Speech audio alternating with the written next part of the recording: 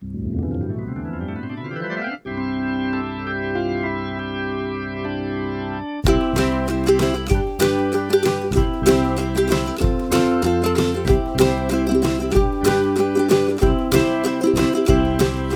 meet me at the Museo with Alan and Daniel. We'll talk about the Cardinals all night long. Everyone come gather round, listen to your favorite sound. We'll talk about the Cardinals all night long. We'll talk the games and all the rest, about the team that we love best. We'll talk about the Cardinals all night long. We're gonna talk about the Cardinals all night long.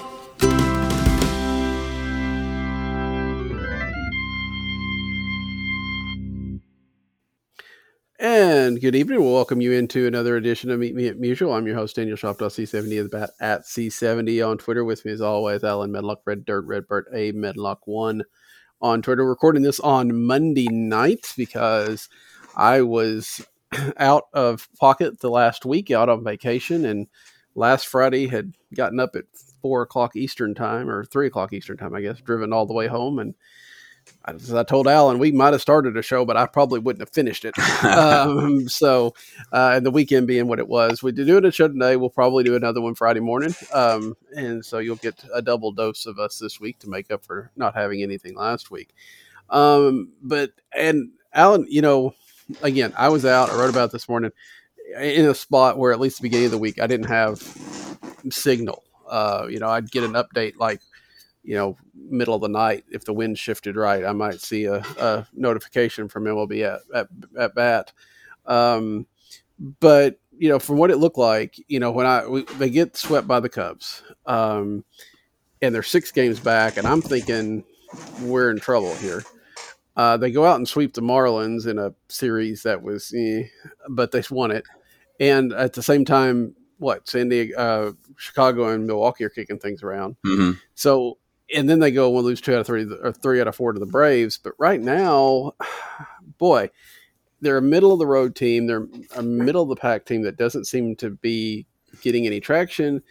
And yet they're only 4 games out from these other 2 teams that are kind of saving their bacon right now. Yeah, that's just the National League Central. But yeah, you're right. You hit the nail on the head. It was crazy. Oviedo pitched great into the 5th inning in the Friday game in Chicago. And it was awesome. And you're thinking, okay, he's turning a corner. Well, then the momentum starts, and then it just rolls downhill with that. The crowd's right on top of them. It looked like the old time. And then Saturday and Sunday, the Cubs just looked like the better team, without a doubt. It was Gant had trouble. Martinez had trouble. Martinez actually pitched really well. He pitched really well. Yeah, he pitched really well until late, but you just kind of felt like they were holding on, by a thread. And it was, and that one was tough to watch, especially on Sunday night. You got to deal with that, on ESPN, and it was frustrating. Kind of, you turn around, you have the Marlins, kind of kick them around, but it never felt great. I didn't even after the sweep. Most of the time, I'm like, okay, win the series. I feel pretty good about this. Let's see where they build from that. I didn't have any confidence going into Atlanta, and which is sad to say because they've actually pitched fairly well. And you kind of think, okay, well, there's some signs, but then the offense is dead. And like you and I have talked about, and like everybody else has talked about, it kind of feels like the last 3 years. Like, no momentum in the inning, and you just can't get anything started. So you didn't miss much while you were gone. Probably saved yourself a little bit of heartache and frustration, but they are who they are right now, and it's frustrating. And it's one of those I'm proud of myself because I just said I'm going to batten down the hatches on this because there's not a lot of levers they can pull right now. And it's starting to show, and you just kind of get lucky and hope that they haven't had a great stretch of baseball, and you hope that you see one here around the All-Star break and make up some ground at that point. A lot of the season left to go, but a lot of improvements need to be made as well. Yeah, I mean, like you said, that Marlins series, you're right. You got to sweep. It had to be the most unsatisfying sweep that they've ever had because it's a team that, the Marlins are sitting in last place in the East, and it's a team you ought to, do something against. and it took them, 2 walk-off hits and a eighth inning, tied in the eighth inning on the third game. The offense just wasn't there, and the offense hasn't been there. It's funny. They had the tweet out last night. Tara and I talked about it on Gateway last night. That stat that's out there where the Diamondbacks have lost 17 in a row, and over that 17 game span, they've still outscored 4 teams, including the Cardinals. And the Cardinals are only averaging 3 runs in that span. It's, I think we can see that where there are problems.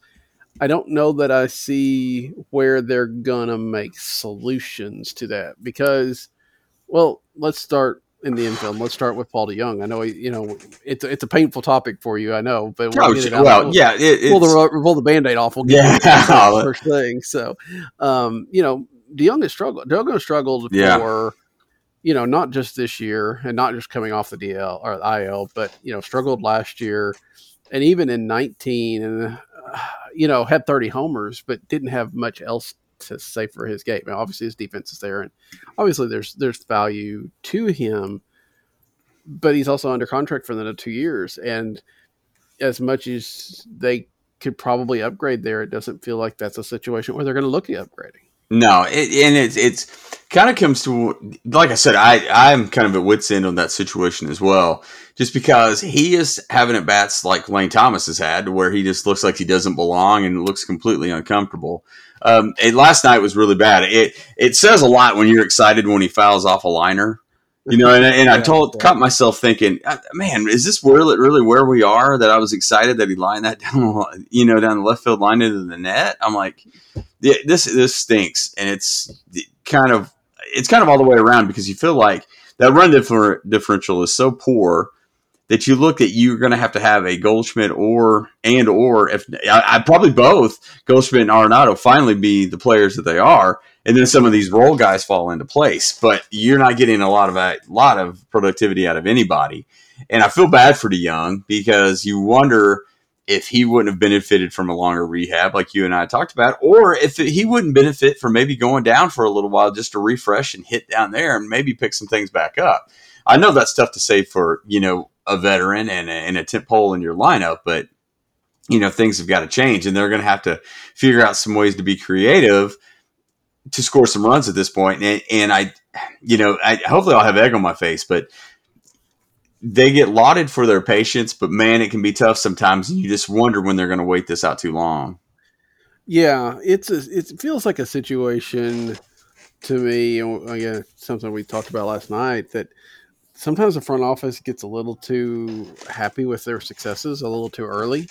They signed Paul DeJong to a long-term contract right after that rookie season, which looked like it could have been a good bargain, and you had him locked up, and you thought you had shortstop taken care of. But there's a tweet out there from Birds on the Batleth, a good Star Trek Cardinal mesh up. So, anyway, Paul DeJong since May 1st of 2019. So we're looking at 2 full years basically. Of course, you factor in 2020 what it means, but since that time, since May 1st of 2019, he's hitting 205 with 672 OPS and an 81 WRC plus.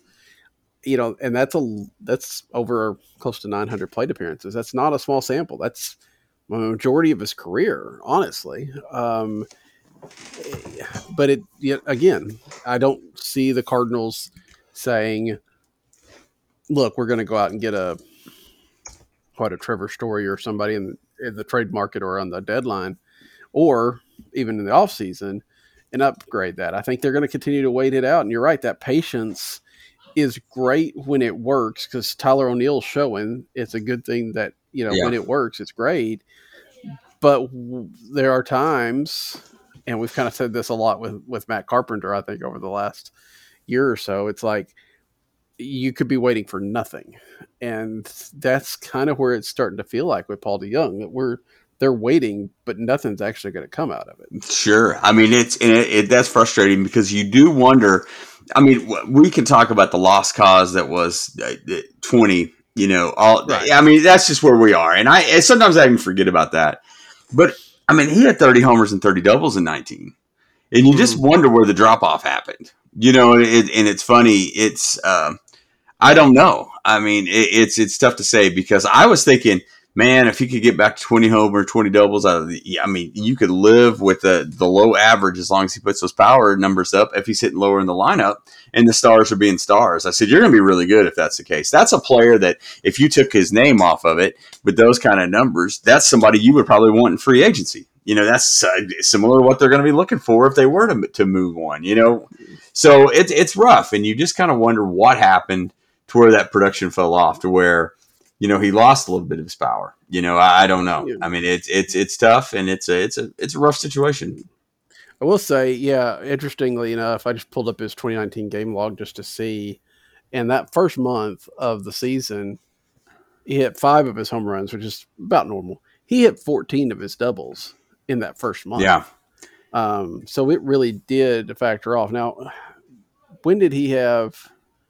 He had a hand issue, right? Didn't he get hit in the hand at one point in time? I think so. Yeah, and that would make a lot of sense. It would, but I was looking. I don't see it in 19. So that doesn't explain the tail off for 19 at least. After that first month where he was on fire that first month. I don't see a disabled list stint right in there. I don't know. I don't know what to make of him. You're right. It is to the point now where if he makes contact, you think it's a good at bat. Yeah. And that's frustrating. I mean, I know they continue to shift him down to what I think you've got to hit in 7th or so now. But and I think he might have even hit 8th one time recently, although I'm not 100% sure of that. No, I think you're right. But yeah, I don't get why they rushed him back. I mean, he was 1 for 10 in Memphis. It's not that he was hitting so well and they figured, okay, all he needed was just to see a few live pitches. I mean, he could have used a little bit more time, even another, 4 or 5 games down there, maybe. But, we've talked about it before. They don't use those rehab assignments like we feel like they should. It's like, okay, you played a game. It doesn't matter what you do as long as you get 2 games in and then you come home. And that just doesn't seem right to me. No, and we've talked about this with probably 5 players. You know what I mean? At least. And it's funny that Larry Beinfest was on with Danny Mac last week during the Marlins series. And he made several comments along the lines of people really look up to Mo and Gersh because they're willing to be patient when other guys aren't. He said they're never going to rush into a bad decision. He said that's a lot of the reasoning why the Cardinals are where they are with the longevity, and yet they've never had the big valleys. You know what I mean? It stayed pretty steady. But you look at these situations, and you can't convince me that they didn't rush DeYoung back because it was Chicago and it was Wrigley. Yeah, I'm sure there may be an answer they've given, but I won't believe it. I will tell you that. And you just wonder how much of a disservice it was to rush him back, go down there and play on and there may not be at bats. I don't know, but you'd think they would find some for him. And I'm saying in Memphis, and it's one of those, and I know that sounds stupid, but I'm just, there's a log jam, I think at the top levels, but it doesn't seem to have done him much of a favor. And I feel the same way about Lane Thomas, and you watch, they'll probably let Williams just destroy Memphis for 2 months. That's a little bit, and I didn't even realize until I happened to see a Derek Gould tweet that indicated that Williams had been, taken off his rehab and actually sent to Memphis. He's actually there as a member of the team instead of on a rehab assignment. That really surprised me a little bit. You're right. I mean, if anybody has shown, I think that, I don't know. It's hard to tell because Williams struggled so much at the major league level too, but I don't know that Memphis does him any good. And they haven't used Lane Thomas basically at all. Sure. No, that's, I don't know what's going on there. I mean, they let him pinch hitter every once in a while, but that's about it even. But and now that they've got Tommy Edman playing in the outfield again, it just feels like if they were going to make a move offensively, finding some sort of quality outfielder, a 3rd/4th outfielder, a guy that can play the outfield now, but you can kind of rotate maybe if Harrison Bader makes it back, which Bader seems to be kind of being delayed and coming back anyway. It just feels like that would be a lot, some sort of veteran bat. I don't have no idea who it would be, but just some sort of bat that you could at least rely on to hit 250 or, with, some power, some doubles, some homers, here and there. Nothing all-starish, but something that's a little bit reliable. A little bit of certainty. That's something we've talked about that a ton. Yeah. And I don't know, again, maybe those guys aren't out there. Yeah. It feels like they should be. I mean, because you could go get a guy, and I'm not suggesting, but we talked earlier in the year about Jed Jerko, a guy that's been out of the game, but, maybe could come back. And they didn't want to do that with pitching because it would take too long to build them up. But a hitter, especially a guy that played in 2020, that may just didn't get a team somewhere along the way, he could be back in form probably with a week in Memphis, so I don't, that's not as much of a drawback. Again, I don't know where those guys are, if there are any, but I really would like to see them do something because this offense needs a jolt. It's sad to say that we're pretty much in the same spot we were last year after adding Nolan Arenado and letting Dylan Carlson play all year. This offense is still struggling, and that does start to bring into the if depending on how much you believe on a pitching or a hitting coach matters, then it does start to open up that idea of maybe there's a time to make a change there. Well, yeah, no, I agree with that, and I'm not a big fire someone or move somebody or anything like that quickly. I never really feel that way, but you do wonder when that shoe's going to drop, because that would seem like that would be the one that would move and make it and be the shakeup. But I felt like Atlanta, it seemed like the same things we had seen for 3 years. There's absolutely no momentum. They're not really a fun team to watch. And it's that's tough to say because I thought Arenado would have changed that completely. Yeah, and it's and that's an ugly situation, and you do kind of wonder what move they can make. I mean, there's not many levers left to pull. I mean, I feel like there could be some lineup switches and some things, and we may see that starting in Detroit or when they get back home. But yeah, you do wonder if that would be the one thing that they could shake up. Yeah, I mean, we've seen Nootbaar do well at Memphis. I don't know that he's done enough or has enough under his belt to make you think that he can make that jump, but maybe it's time to figure that out. Maybe that's that extra outfielder. We were looking at a veteran, but maybe even just somebody that can come in and hold their own may be enough. I don't know. There's not, but it doesn't feel like there's that much else in the minor leagues that people are just clamoring to see. It's not like Carlson last year. It's not like Reyes and some of these other guys that we've really wanted to see that have done so well in Memphis that we just need they need to be promoted, and why aren't they being called up? Radio Rosarena from a couple years ago. So they don't have that star power quite yet. I mean, there's some talk about Thompson and Liberatore, but those guys even seem like they're a ways away. Although I did get confused this weekend when I was when you said that, I was like, that has to be what he's talking about. So. Yeah, because I saw Zach Thompson, and then even saw where and I forget, Zach is I think K with the Cardinals, and there's Zach Thompson with an H at the Marlins, but he was about to make his debut, and I was like, how did he get to the major league? What the heck? I missed that, and wrong team. But there's guys that there just doesn't seem to be that depth that they've had in the past to be able to go get. They're using all they can, and it doesn't sound to me like anybody's that close to returning. I mean, Michaelis and Flaherty are both probably August. It sounds like. I haven't heard anything about Jordan Hicks as of late. Maybe I missed something.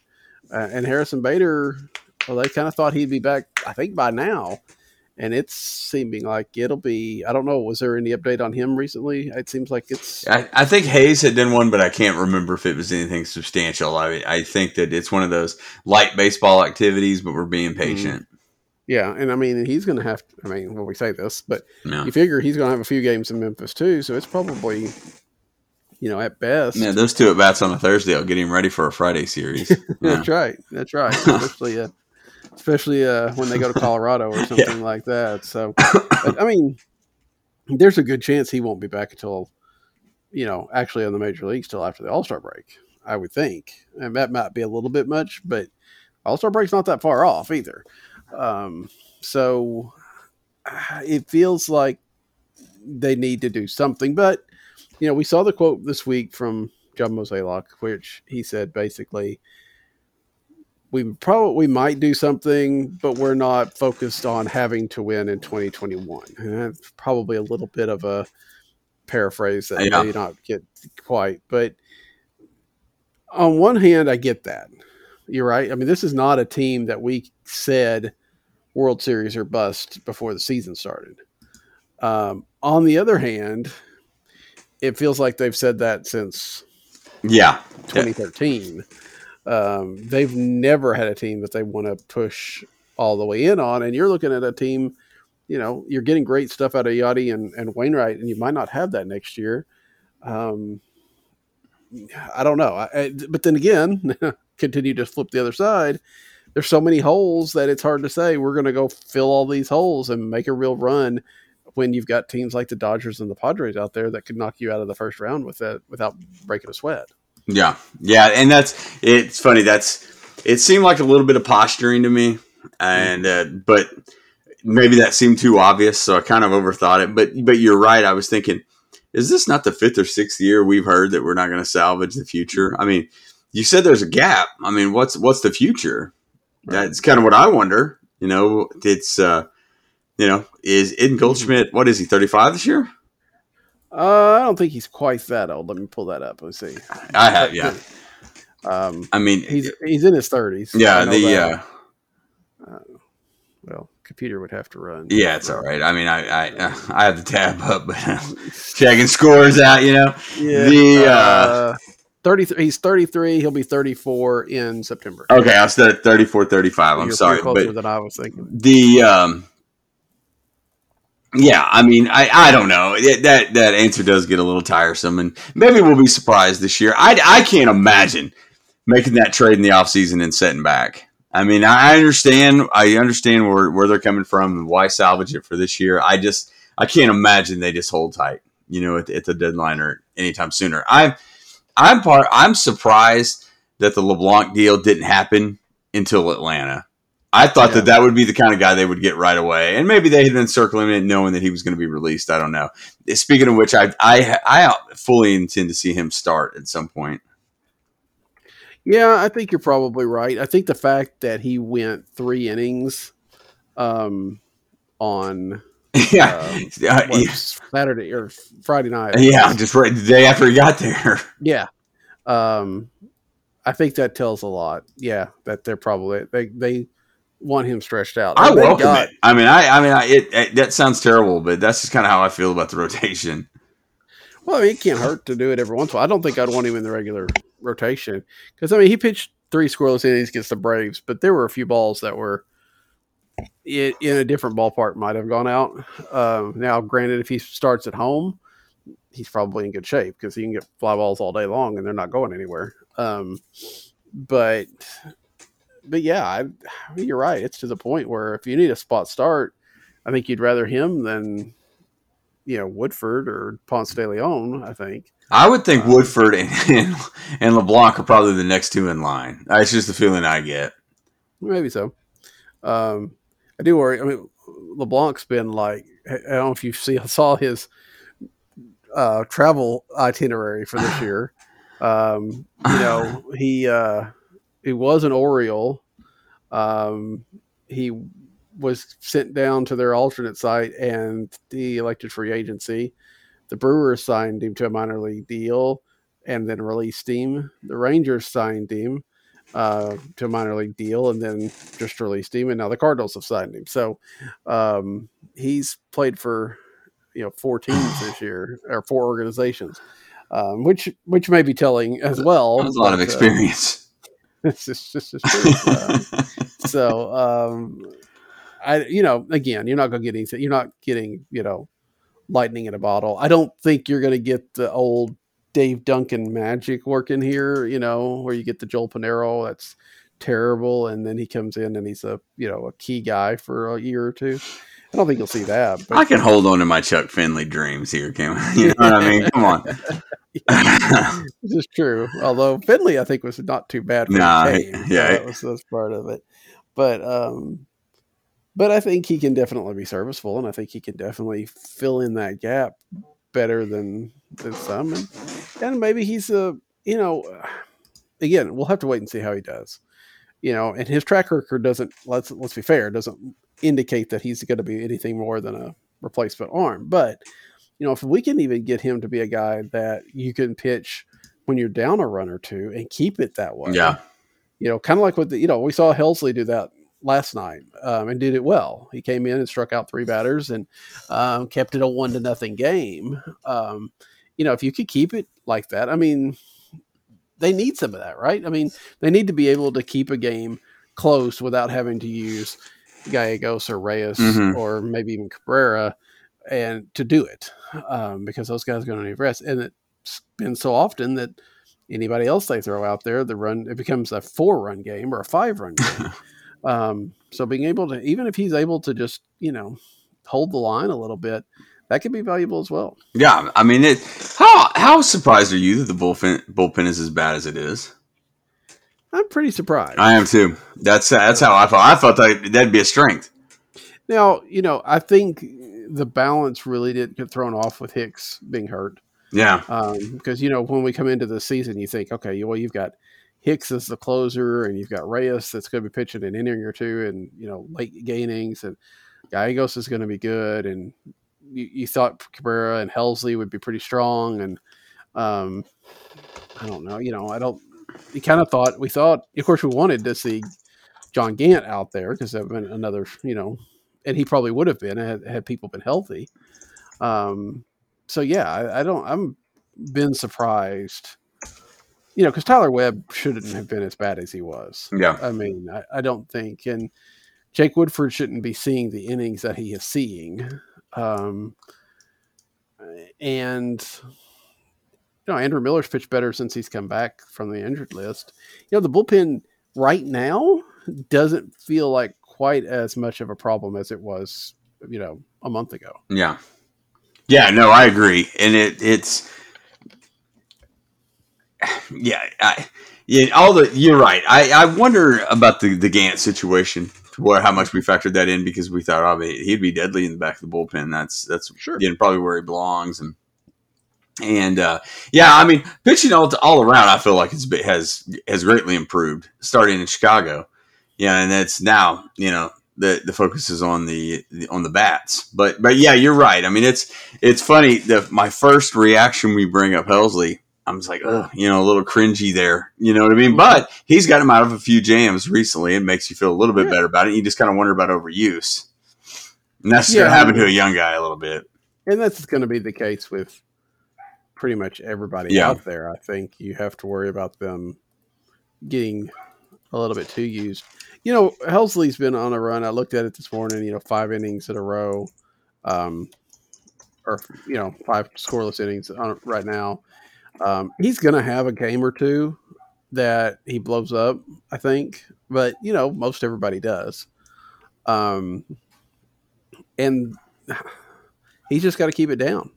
He had that bad stretch in May, but since June came along, he's 2.45 ERA in the month of June. And he's not striking out as many. Now that is, and we saw that with Oviedo on the game against the Marlins, right? He only struck out like 4. Helsley's got 4 strikeouts here in 7 1/3 innings in the month of June, 3 of which came last night. But do you think maybe they're trying to change up how they're doing it and, not necessarily go for the strikeouts as much, but, try to have a little bit more, not throw as hard maybe, and have a little bit more command on their ball. And see if or is it everybody gave up on their sticky stuff early enough and it's being hit now? I felt like you could really tell with Oviedo that was the case, because the day game he pitched at home was really, really good. I mean, he looked really effective. I hadn't really noticed much with Helsley. Honestly, in a lot of the Helsley games so far, I've kind of checked out on him. Yeah. I know that sounds terrible, but you're just like, man, this is lifeless. Not that I turned it, but, my phone was probably in my hand at the time, and I hadn't really noticed much of the velocity dip or whatnot.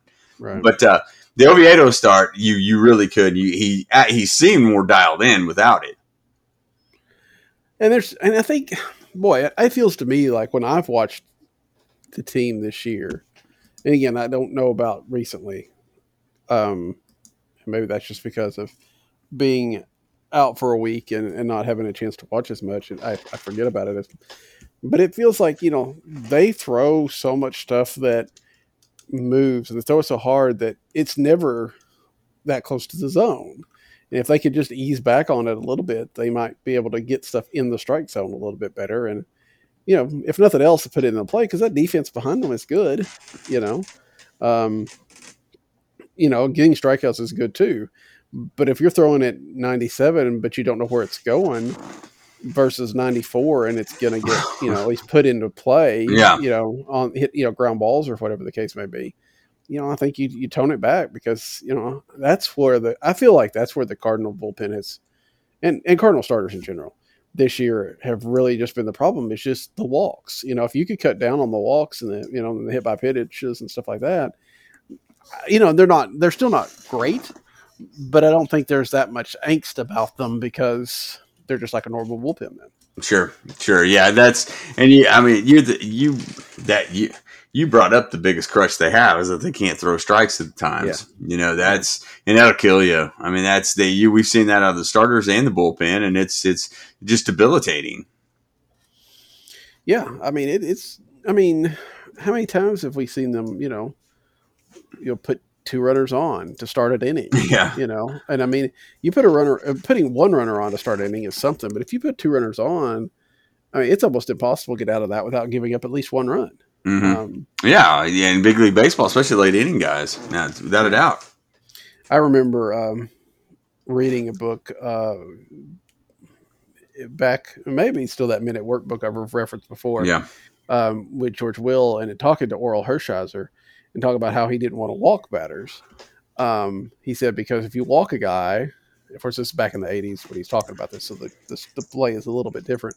But if you walk a guy, he gets moved over to second. Well, most every pitcher gives up a hit an inning. Well, you've already got a runner at second. Where's your hit an inning going to come from? That hit comes, you've given up a run. Whereas if you give up a hit with nobody on, then it's a different story. So it's not a home run. Sure. And I think that's the Cardinals have done that. They just they've put runners on and then given up a big hit, and it snowballs from there. And speaking of snowballing, as we talk about the pitching and stuff like that, Carlos Martinez, like you said, you talked about it earlier, he had a really good game against the Cubs, two runs in 6 innings or something like that. Kept him in the ball game, and then blew up against the Braves in another situation where it looked to me, and I think that was the night that I had just driven in, and so I was only maybe halfway paying attention. But there's a play, gives up a base hit, the run scores, but they cut off try to get the runner at second instead of trying to get the runner at home. Yeah, and he's throwing his hands up like, why aren't you kind of get this guy? And then the next guy hits a home run. It still feels like, after all this time, after we've talked about this forever, he still has the same issues with focus. That idea, if something goes wrong, it snowballs quickly. Yeah. Well, and that's what happened.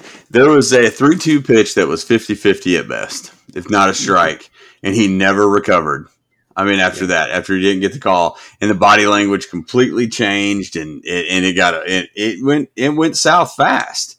Mm-hmm. And that is, that's going to be the death knell. in the relationship. I feel like, you know what I mean. Now, I mean, not that they would make any changes this year, but you know how you and I kind of go back and forth on, man, when he's good, he's really good, and it'd be nice to keep him around. Now, next year may be a necessity to pick up an option. I would be surprised, but I'm not sure. But I mean, that's just it. I mean, you could see the unraveling happen after that call, and you know what I mean. And he never recovered.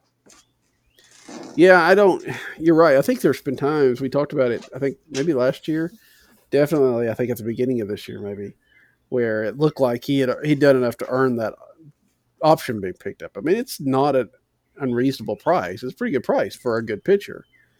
But you're right. I don't see how they pick it up now because they don't know what they're going to get from him. I'm trying to find it here. Yeah, because I saw some stats, and this isn't exactly what I saw, but it tells the same type of story. When he's in games he's won, 3 games that he's won, he's got a 2.66 ERA and a 1.082 WHIP, and in no decisions he's got a 3.75 ERA and a 0.75 WHIP. I mean, if he's focused, he's pitching well, and he's going to either win or no decision. With the losses, he's 0-8. A 9.84 ERA. You know, it just blows up on him. I mean, if you can get him through the 3rd inning, probably with no runs allowed, you're probably going to have a good game. But the problem is he doesn't necessarily get there. Yeah, and those early innings are the ones that hurt him the most, it seems like. Yeah. No. He's 0-4 with a 15.34 ERA in June. So that's and that does. I mean, he's had so many bad blow-ups. That Dodger game. So Dodger game's going to skew everything in a small sample. No, that affected the bullpen. I mean, that was bad. I mean, having to eat up all those innings, you could really tell how tired they were. Right.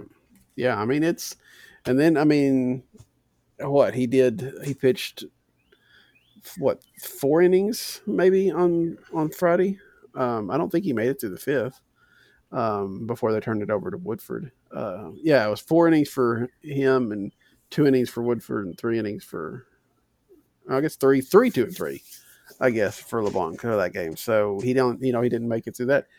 I don't know. I'd have to look at his game log, but it feels like, he's either going to go 6 or 7 or he's going to go 2. And there's not much in between. Yeah. And that's rough. I mean, especially that would alleviate a ton of the bullpen problems if they didn't have to cover so many innings. And I think that, I mean, do you think that kind of inconsistency is worse? I mean, if you knew that you were only going to get 4 or 5 innings out of him every time out, maybe you plan a little differently. But like I said, he went these last 3 starts. He went 4, he went 7, he went 3. Well, that's a good question because I feel like that's how they handle Kim. Yeah, like they expect to get 4 or 5 out of him, and then let's figure it out from there. Mm-hmm. So, I don't know. I mean, maybe they're thinking, hey, we need somebody that'll eat some innings, but as he's never really proven to be that over his career. So I don't know. Yeah. I mean, he's thrown, but that's the thing. I mean, he had the 3 innings, 3-game stretch earlier in the year where he went 6, 7 1/3, and 8. He can do it. He went 7 against the Cubs. Yeah. He could do it. He just can't do it regularly. And, he's given up 6 in 1 game, 5 in 1 game, 10 in 1 game, 5 in 1 game, 8 in 1 game this year. I mean, that's 5 starts where he's given up 5 or more runs. You just can't do that. No. But I don't see an option for them. Yeah. I can't move him to the bullpen, I don't think, because I don't have anybody take a spot, and I don't know that he'd be any better out there. And, you can't release him now. You pick, like I say, you don't pick it up at the end of the year, but I don't think you release him here in the middle of stuff. And even again, you still got to find somebody to fill those spots. It's not like you've got, 4 top prospects that are sitting there just ready to go in Memphis. You don't have that. Yeah. So I'm not sure. Gosh, I don't know. I mean, there are some names in Memphis that I'm surprised that we haven't seen yet, and not necessarily the big ones.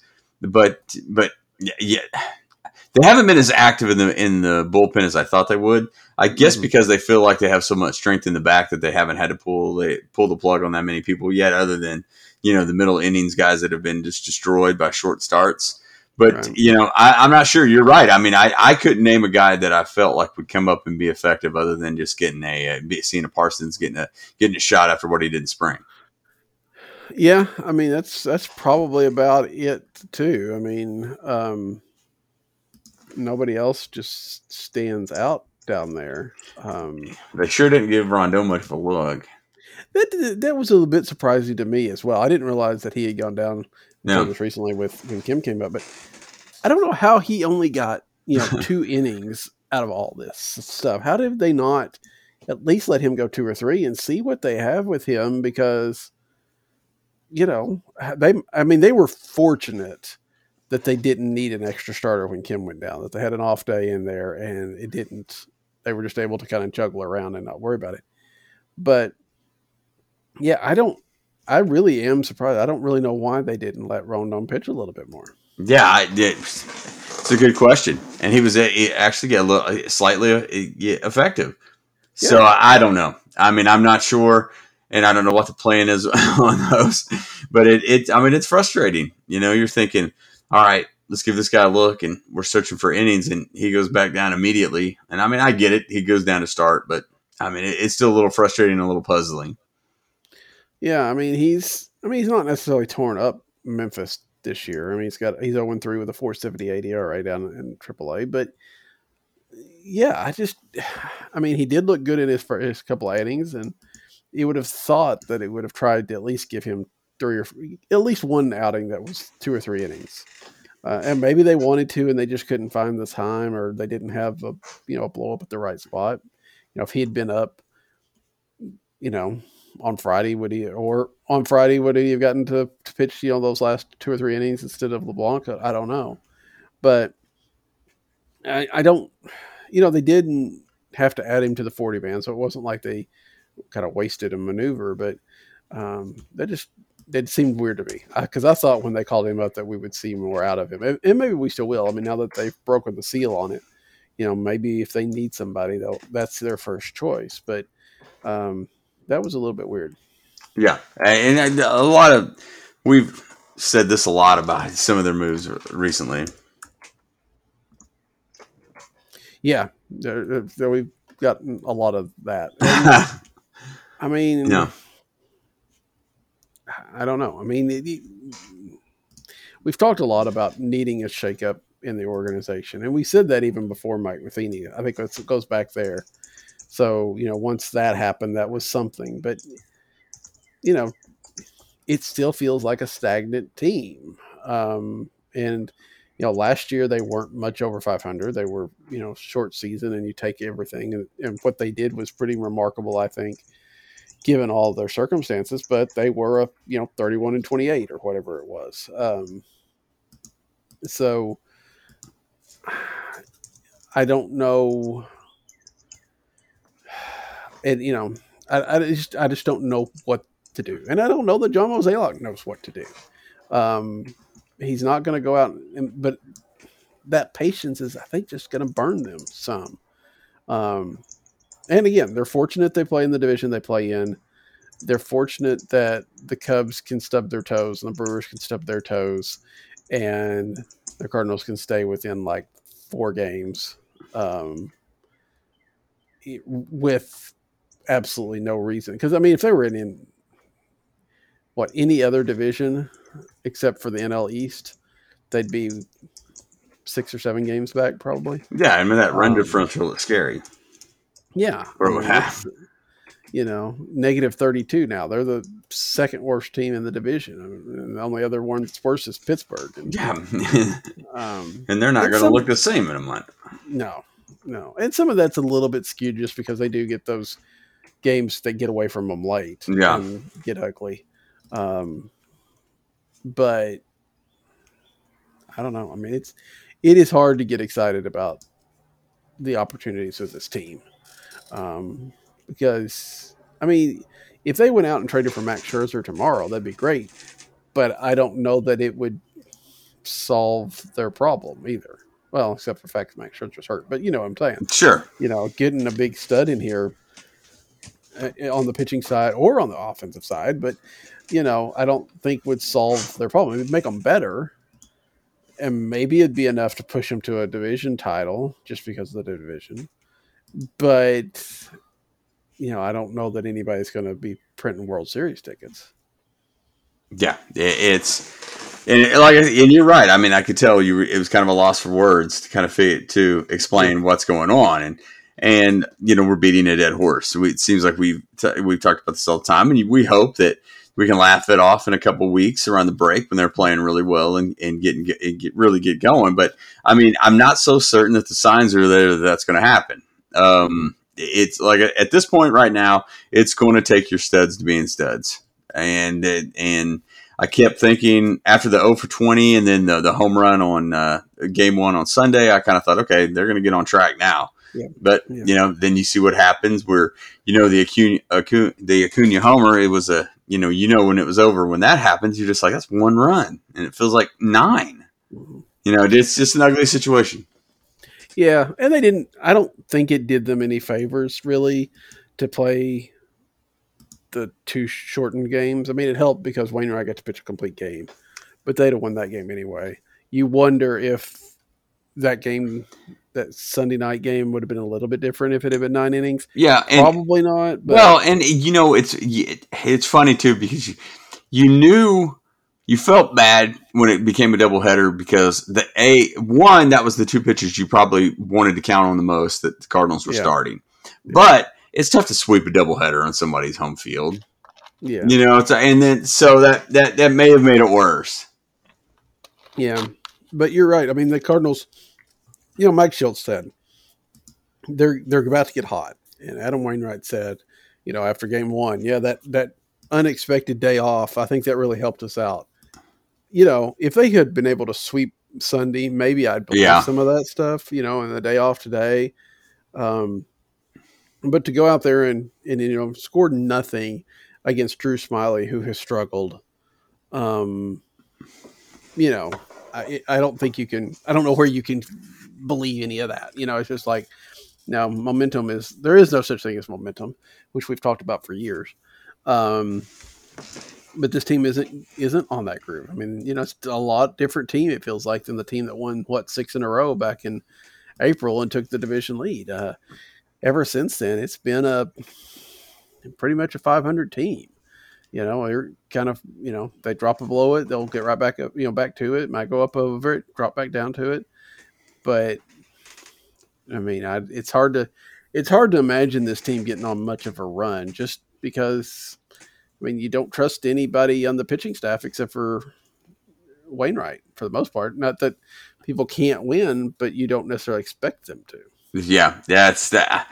And I hate to feel that way about Gant and Martinez, but I did. You're just like, God, just count what you can get out of them and go from there. And it's one of those to where, honestly, when I see Oviedo is not starting, I feel a little less confident. But that may tell you everything you need to know right there. Yeah, it's something, and I do think.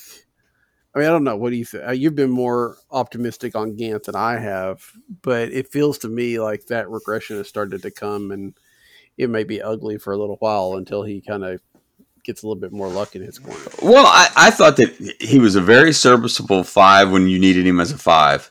Mm-hmm. He's less serviceable as a 3, maybe a 2. Yeah, in your rotation, and I think that's a problem. And I can make it pointed out to where, hey, it's not going to matter where he pitches, he still stinks because he walks too many guys and doesn't strike out anybody. But I felt like that was serviceable where it was until someone else was ready, and now to where they are, to where he may start all year because they don't have any other options unless they go make a move outside the organization. And I hope to see that for his sake as well, and to maybe fortify the bullpen just to kind of go from there and be a reset. And we've seen him be successful out there. And that's kind of what I hope happens. But at this point, it's just keep your head above water and hope that you get the Atlanta start as opposed to the Chicago start. Yeah. Yeah, I think, if you can get him to quality 3 runs out of 6 innings, you take that all day long, or even 3 runs at 5 innings, I think you take it. But, we've gone a long way from, Gant looking like he was on his way out of the rotation because Miles Michaelis was coming back to Now, no Miles Michaelis, no Jack Flaherty, for a while, no KK. And you're right, he's happened to be like that middle of the rotation guy, and that's really not who he is. No, and it's yeah. I mean, boy, it's easy to throw your hands up right now just to kind of figure out some answers, but it's tough. Yeah, it is.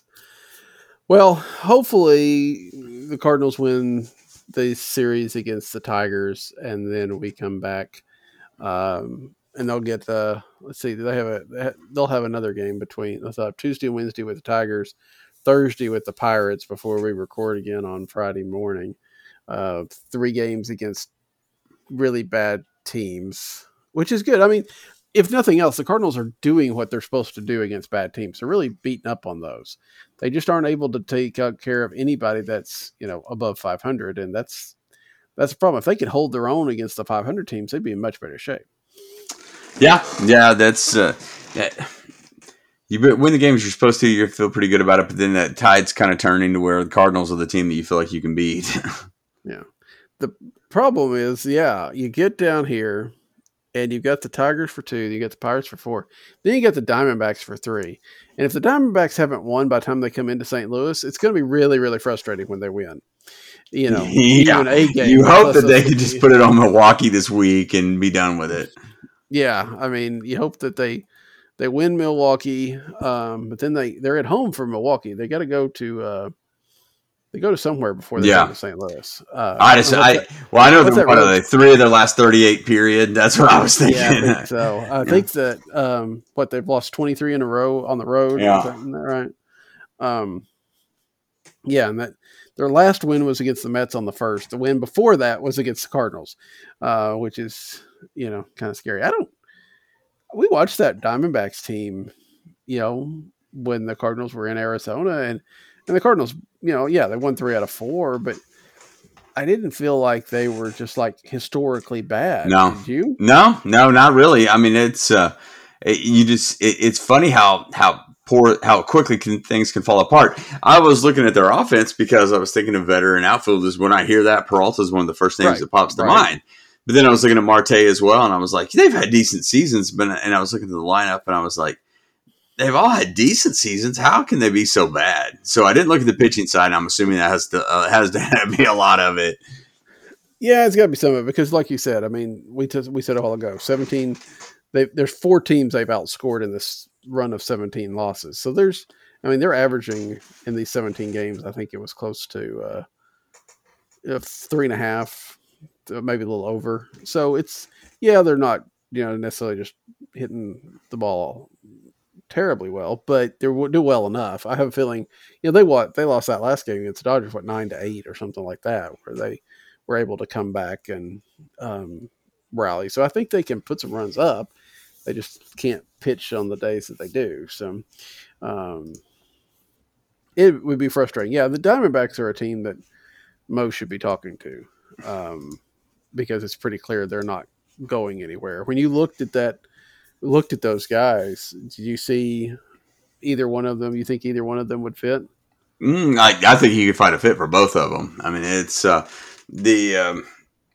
Marte is probably the better player, but he's also younger, more controllable. Peralta has the track record with the Cardinals, which I wonder if that helps or hurts. But I'd take him in the lineup. With somebody that that's consistent.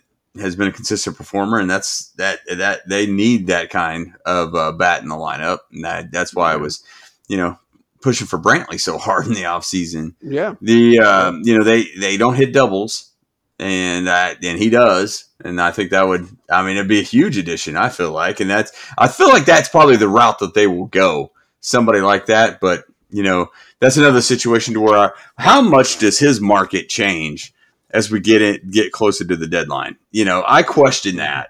I wonder, unless the Arizona's like, well, we're going to wait till we have more people bidding for this. But they've made trades before. I wonder how open that pipeline is. But isn't Hazen out right now? Their GM, I think he has taken a personal issue, but that I don't know how much. I may be rambling on that. I know how much that may make a difference. I would personally like to get Peralta just because it's somebody different. Yeah. Peralta would seem to be. I'm gonna pull up roster stuff here. I think we've looked. I think he's this year and next year. I believe. Yeah, I think you're right. Peralta is 2022. Okay. He's 7.5 this year, 7.5 next year, which is not bad. And they increase $500,000 for each 150 days on the active roster. So if he stays healthy, he gets another $500,000. So yeah, there's a little bit. You could probably do that, I think, and have a quality guy.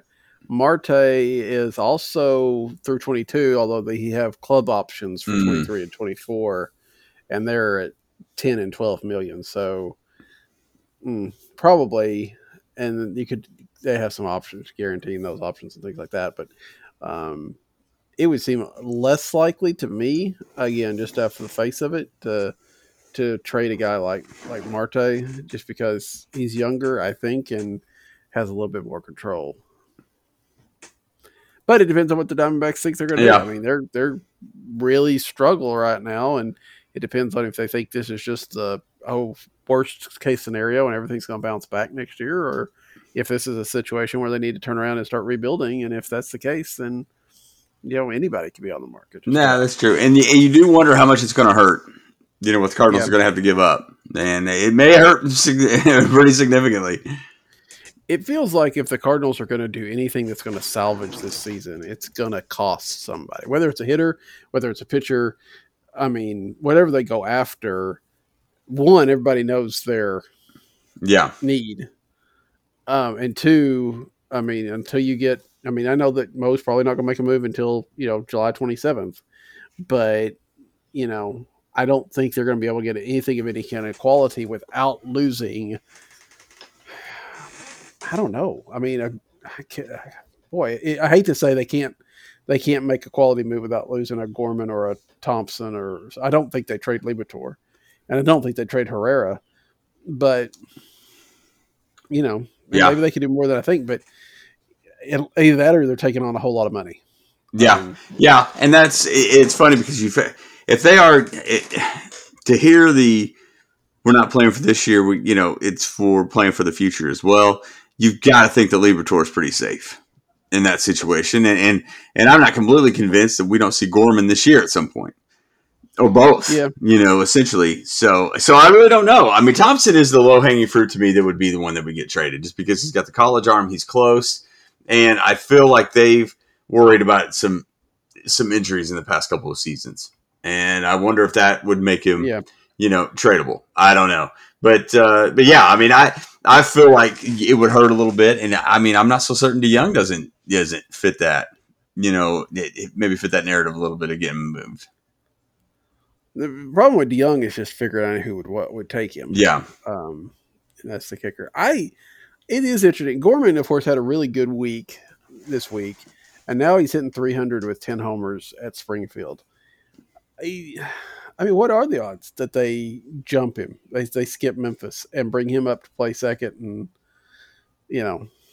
hope that that's the bat that they need. I mean, I think the odds are long, and what I mean. Even after saying that, I'm not sure, but I'm still. It's just one of those situations where it feels like they may have to do something pretty drastic if they're not willing to go outside the organization just to try something.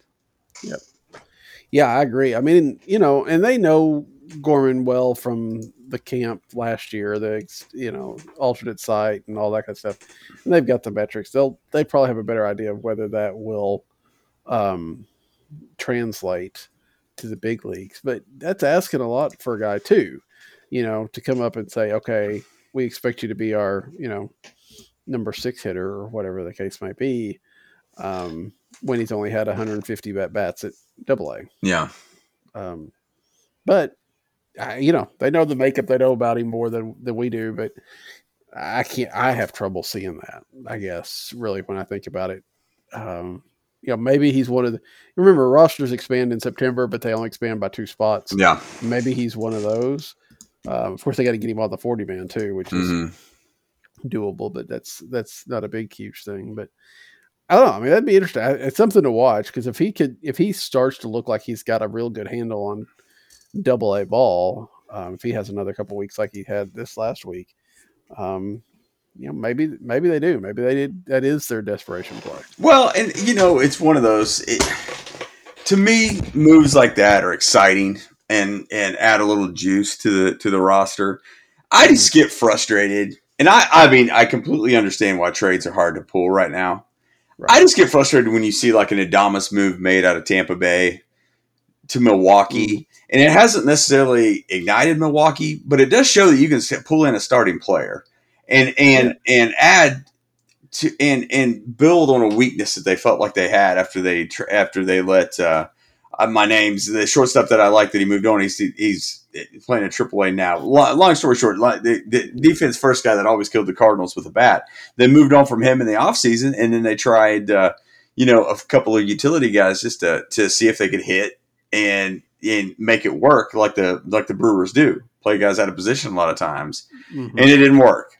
So they go and get Adames. So these things can happen. They just don't ever happen for the Cardinals. Yeah. And maybe it is a different thing, but, well, I guess it was later than I thought. I was going to say that, you talked about Chuck Finley, and I was starting to think that they had traded for him earlier on, but I should have known better because we are hitting that, well, what? It's tomorrow, right? Is the anniversary of Darryl Kyle's passing. I think Friday was the pass. It's that span in June. The Jack Buck was on the 18th, if I remember right. Darryl Kyle on the 22nd. So it was after Kyle passed before they went and got him. They didn't get Finley until July 19th. I thought it was a little bit earlier than that. So yeah, it feels like you'd like to see them do something. And in our heads, in our minds, it's like just make them move. Yeah, it's going to cost you a little bit much, but you're getting 2 or 3 a month more of this pitcher or player. But it just doesn't work that way, unfortunately. It takes both sides, and the other side wants to stretch it out as much as they can so that people get desperate, and or they'll ask for the moon now, and if you don't want to pay, you have to wait it out because you know that it won't cost that much. Yeah. There's a lot of, it's almost to the point, and we've talked about this a lot too, that you have to win the trade, you have to get a good deal, you have to beat them on paper, even if it means costing some time, costing some games on the field. And that's the problem. Yeah. Yeah. Does that make sense? Yeah, no, I completely understand. I mean, it's one of those, yeah, I mean, everything you said is true. You know what I mean? They probably are trying to make these kind of moves and talking to everybody that they can to get stuff done. It's just, it's just frustrating. It's a very frustrating time to be a Cardinals fan right now, and I felt like I was actually prepared for it. Yeah. I think we kind of we didn't hope for it. We didn't necessarily think it would, and the injuries have made it worse. But I think all of us had that there was a non-zero chance that this was going to be a rough year. Even going into this, because it was great to have Arenado added to the team, but you could also see ways where it would go south. You and I sent a message this week. If they had gotten Jock Peterson as well, a lot of these problems are solved, right? If nothing else, he doesn't beat up on us every time we play the Cubs, which is nice. But having that kind of guy that could have been that outfielder, that could have played the fourth outfielder, played occasionally, had power, that kind of thing was a need back then. We saw that as a need back then, and the club didn't want to address it because they thought they had all these outfielders, and now it's biting them. Yeah, it's kind of looked exactly like it has the last 3 years. Yep, pretty much. So.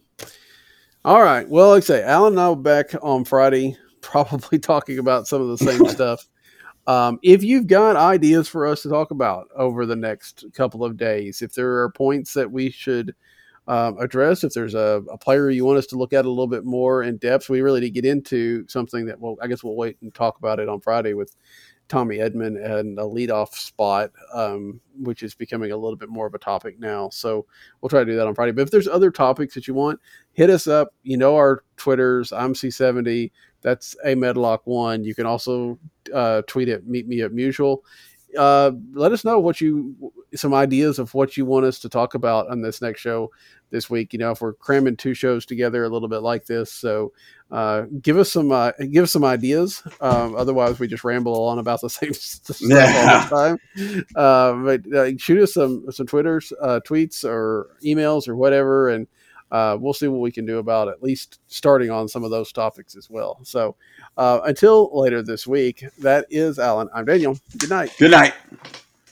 Shooter from the belt to the plate. A swing and a miss, and that's a winner. That's a winner. A World Series winner for the Cardinals.